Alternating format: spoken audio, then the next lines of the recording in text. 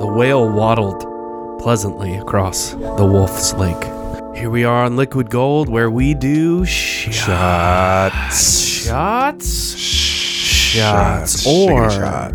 This is a podcast all about beverages, all the things we drink. And this is our mini episodes where we talk about one ingredient, one drink, maybe a cocktail, maybe a glass of wine, maybe some coffee. We're also going to be talking about ingredients this year on Shots. And today we're going to be talking about winter citrus in this kind of bleak period of the intense times of midwinter and late winter when ingredients are hard to come by. My name's Mike Wolf. And I'm Kenneth Dedman. Kenneth is here. Highly caffeinated as usual, Ready as we to roll. are. Did you just invent a name? Is that our coffee brand? Regular. Oh my gosh. Pow. It's like itty bitty cans, like 2-ounce cans. Oh, yeah. I'm glad we're recording. Yeah, this is a time of year where ingredients for cocktails, they can be a little hard to come by. We like to think about herbs. Of course, I'm a big herb fan. What a lot of people don't realize, I think, is this is the time in this kind of doldrums of winter for some really beautiful, bright, floral winter citrus. Yes, there's lots of it.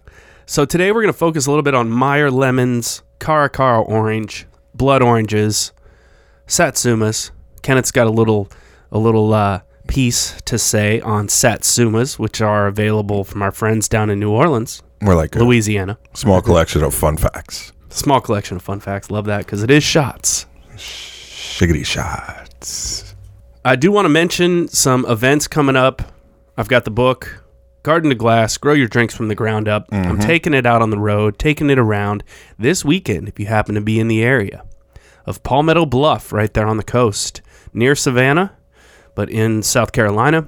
Be out there for the Field and Fire Food Festival and Drink Festival. There'll be some great musicians out there, and I'll be there all weekend. That's exciting. Talking about the book, doing some drinks from the book, and doing a dinner which we are pairing whiskeys with every course. Somebody needs to break out a camera late in that dinner. And then Saturday, February 15th in Charleston at Husk, the OG That's Charleston, Husk. South Carolina, right? That's right, Charleston, South Carolina, Saturday, February 15th. And we'll have some more info on that event. I think we're looking at 2 p.m. On that Saturday, February 15th in the bar there at Husk. So that'll be a lot of fun. And I think Kenneth's coming down. So there's potential for some Liquid Gold action. Yeah, there's some moving pieces here. And then also I'll be in Denver Saturday, March 21st. I'll be at Tattered Cover, Lower Downtown Denver. That's a big deal. It's a huge bookstore, amazing bookstore. So I'm really looking forward to being there. And there'll also be another event that we can't really talk about yet because it's just too special. But that'll be coming up in Denver on that same weekend as well. Washington, D.C., I'll be there April 10th. More on that event coming up later. And New York City, April 17th at Bar Waiyu, Momofuku's amazing new spot there on the harbor. Be there Friday, April 17th. So looking forward to be back in the New York groove with that. And then, you'll have to come with me to Chicago in May. Yeah, dude. Damn, you're just touring. Let's get it out there. Wow, you're like Aerosmith. Take the So one of my favorite things about winter citrus, we're here on the winter citrus episode of Shots. Meyer lemons are just so special. So this time of year, and really, I'd say November to almost, probably late February, they're readily available here in Tennessee. There are some that come from Florida that are very special if you can get your hands on those, but a lot of them come from California. I think what's so special about the Meyer lemon is the sweetness that they have and the magical floral quality of the peel itself, and the fact that the pith with the peel, unlike lemons that you get at the grocery store, the peels and the pith of these Meyer lemons, it's not very bitter, it's not very astringent. There's have just like sweetness and floralness going on, and the peels themselves are so floral. They basically smell like a bouquet of roses. They have a low oil content, the Meyer lemon. Amazing. And you can, if you have the time and you want to draw a little bit of oil out of those peels, you just peel them, set them outer side of the peel up in a bowl, and sprinkle some sugar on there and leave it for 2 to 3 days, and you'll pull out a little bit of oil. But like he said, not as much oil as a typical lemon. They are a cross between a lemon and a mandarin orange, so it gives it kind of a rounder shape. The color's a little bit darker. It's just a beautiful golden color. Mike, I think you just made a point that we need to address. Is if you're at home at your own bar and you're using citrus, why not peel them first before you juice them? Because you can always use those peels for all kinds of other stuff outside of just garnish. Very true. And these would be great peels to dry, say in a dehydrator, ever so slightly, or to dry in a low oven, and then make a tincture out of them and really preserve that citrusy floral quality that you can spritz on top of cocktails and do some really interesting things with. It'd be great to dehydrate them and mix them with like some dehydrated chilies or something, sprinkle it in. They are an amazing source of vitamin C, so there's always that. I think one thing too that's so unique about the flavor, the sweetness with the floral, with the real brightness of the Meyer lemon, it makes for a great sort of, we talk about like infuse as you booze and Spanish and European style gin and tonics. It's a great lemon to just sort of sit in a drink as a garnish, say a slice in like a nice whiskey sour. And by the time you're done drinking that, you're going to get all that floral quality of it. And there's a lot that you can get from the zest. So, if you wanted to zest those peels, there's just a lot of flavor to get from a Meyer lemon. What would be your favorite herb to pair with a Meyer lemon? Top 3. I think, and that's another thing about the kind of the doldrums of winter. There's not a lot of herbs or things like that. But I love rosemary with Meyer lemons. Rosemary or lavender. Lavender would be great, too, if you can get your hands on some around that same time, because then you're going to kind of set off this whole floral thing. That could be really interesting. But there's also a beautiful thing with rosemary where rosemary starts to flower in a lot of areas right towards the end of this special winter citrus season. So you can almost catch this beautiful symbiotic relationship between the floralness of the beautiful rosemary and winter citrus. And so that's one of my favorite things about this time of year. That's poetry, Mike. I'm getting excited. Another one, the Cara Cara Navel Orange that one's probably my favorite. And this is kind of one of the reasons that we wanted to talk about winter citrus today. I was doing the Cheers Beverage Summit, which was just here in Nashville, and did a cocktail for the opening reception in which I made a Cara Cara Curacao and used a little bit of blood orange in there for color. But these just have, the Cara Caras especially, they have such a delicate and floral quality to them. They can be a little bit herbaceous too, like mildly herbaceous. They remind me a lot of sweet vermouth. There's a beautiful cocktail that David Kinch did on an episode of Mind of a Chef. And his 7 episodes or whatever they are of Mind of a Chef going back 10 years ago are just amazing. You can find them online. I think you can find them on Netflix. He does this cocktail where he muddles a little bit of Cara Cara orange with Carpano Antica.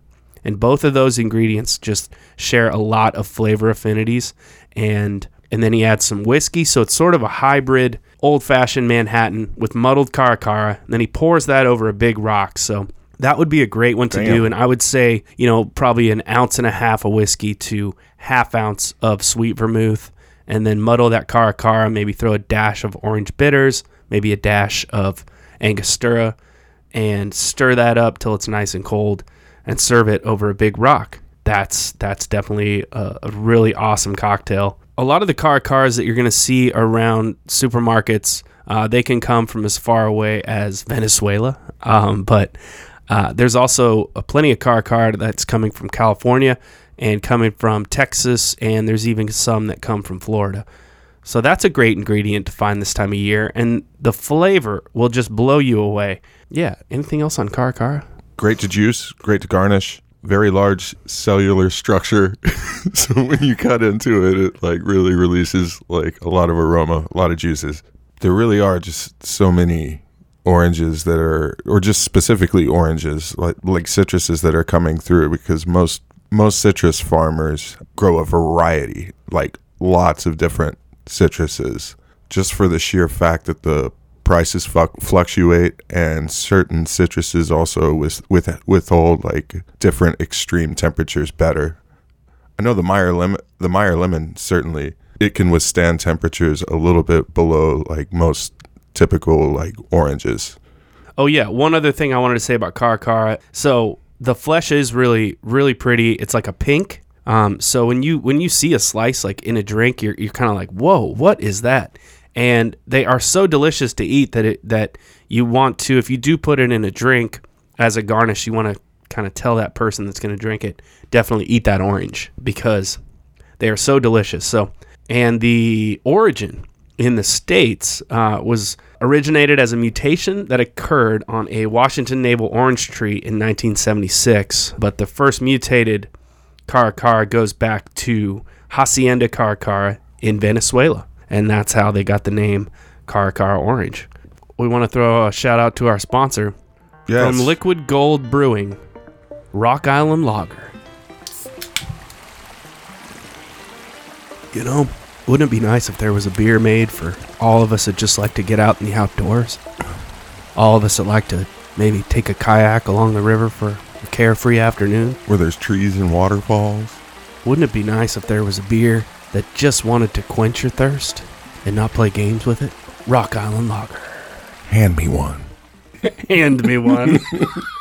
Don't throw it, man. Hand it to me. Another one that's really pretty this time of year. I just picked some up at Turnip Truck. It makes me feel very Italian. The blood orange, native to Italy, and one variety's native to Sicily. And I think what's amazing about blood orange, you obviously have that striking color. Oftentimes you get a purple and orange look to the peel, the actual outside of the fruit, the skin. But it's the flavor of blood orange and the color that is so amazing. People really gravitate towards certain colors in drinks. Yeah, and that they kind love of that pink, color. Bright red color of blood orange is incredible, and the flavor of blood orange is so amazing because it brings to mind a lot of other fruits like strawberry and raspberry. Raspberry being such a key cocktail fruit ingredient because it was very common in some of the earliest cocktails back in the 1850s, 60s, 70s. Raspberry was used a lot. So you can get kind of a cool old school flavor from the blood oranges. The dark flesh color is due to the presence of anthocyanins, a family of polyphenol pigments common to many flowers and fruit, but not as common in citrus fruit. Chrysanthemum is the main compound that's found in these red oranges. They are just fascinating. So while they're great as like a dehydrated garnish, blood orange would be great. Using them for their flavor and color that they can add to a cordial, you could make a blood orange curacao, say by doing 2 parts sugar to 1 part water to a half part of like a brandy or an unaged brandy, and cook all that down. Add some of the zest from the blood orange and the juice and really cook those down, and you can just get some amazing, bright, fresh fruit flavors. Man, that sounds delicious. Yeah, believed to be a cross between the pomelo, that huge father to the grapefruit, and the tangerine. So it's pretty interesting how a lot of these cool winter citruses came about. One that we used at Huss quite a bit because we would get a fair amount of them in this time of year is the Satsuma.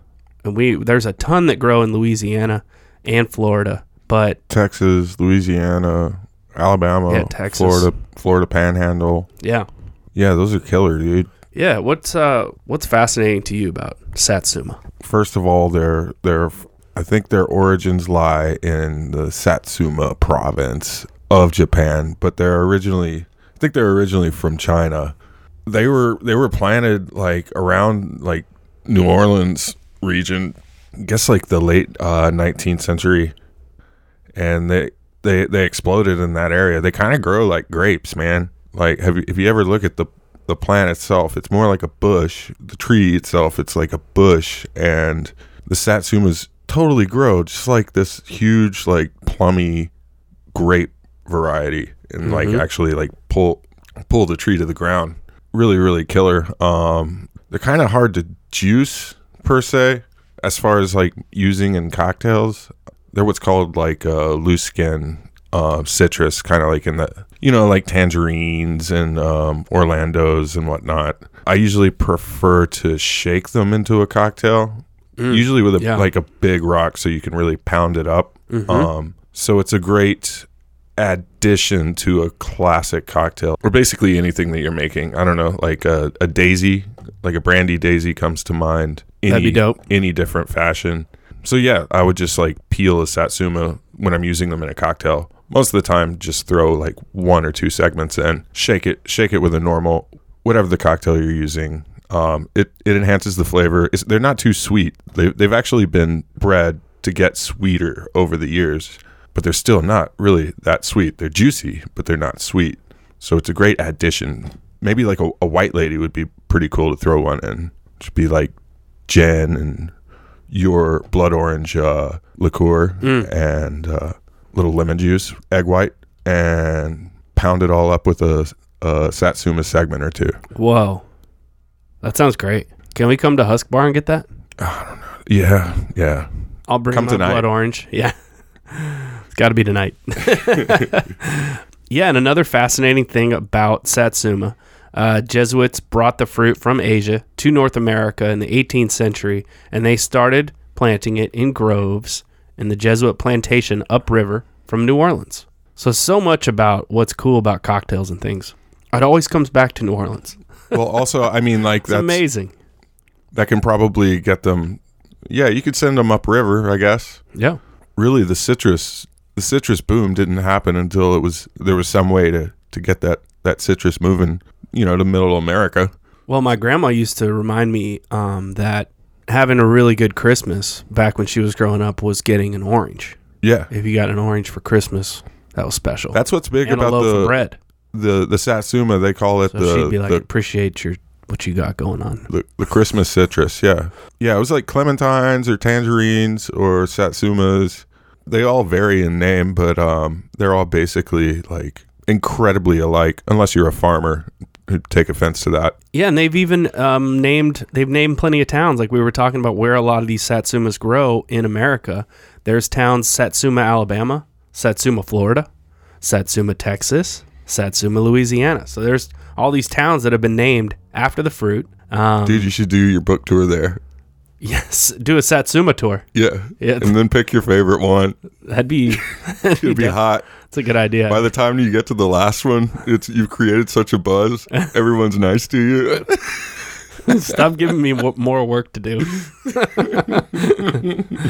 Oh man, Mike, leaving Satsuma, Florida, headed to Satsuma, Alabama. I think the best ones are here. On to the next city. I think the best ones grow here. Give it up for yourselves. Yeah, that's a good idea. Oh, man. You could do a whole book about winter citrus. I mean, you really could. Fascinating topic. But that's all we got today, right here on Shots. A little detour that we like to do here on Liquid Gold, where we focus on one ingredient. That's what we'll be focusing on here in 2020. We're going to come at you with different ingredients that you can use in cocktails and throw a spotlight on some of the weird and maybe slightly esoteric but readily available ingredients in the Liquid Gold ingredient library. Hey, Mike, what do you call an ape that doesn't eat bananas? Crazy. An orangutan. Whoa, good one. I'll have to tell my kids that one. They'll appreciate it. We are Liquid Gold. Find us at liquidgold_pod on Instagram. Want to throw a shout out to We Own This Town, weownthistown.net. We Own This Town Podcast Network. A lot of amazing podcasts. Nashville Demystified. The Filmography Podcast has been doing some really amazing things on Paul Thomas Anderson, one of my absolute favorite filmmakers and heroes. They talked about Inherent Vice recently, which is, I think, one of the more underappreciated movies of the last 10 years. Absolute masterpiece. So check all those podcasts out along with your friends here at Liquid Gold. You can email us, liquidgoldpod@gmail.com. Ask us questions, talk some trash, ask us for a recipe, and any questions that we might need to share on the show. So hit us up there. Lots to look forward to. And we'll see you in Charleston Saturday, February 15th at the Husk Bar there on Saturday afternoon. More info coming on that, as well as other events to come. For my co-host, Mr. Kenneth Dedman, my name's Mike Wolf. We'll see you next time on Liquid Gold. Later, Tater.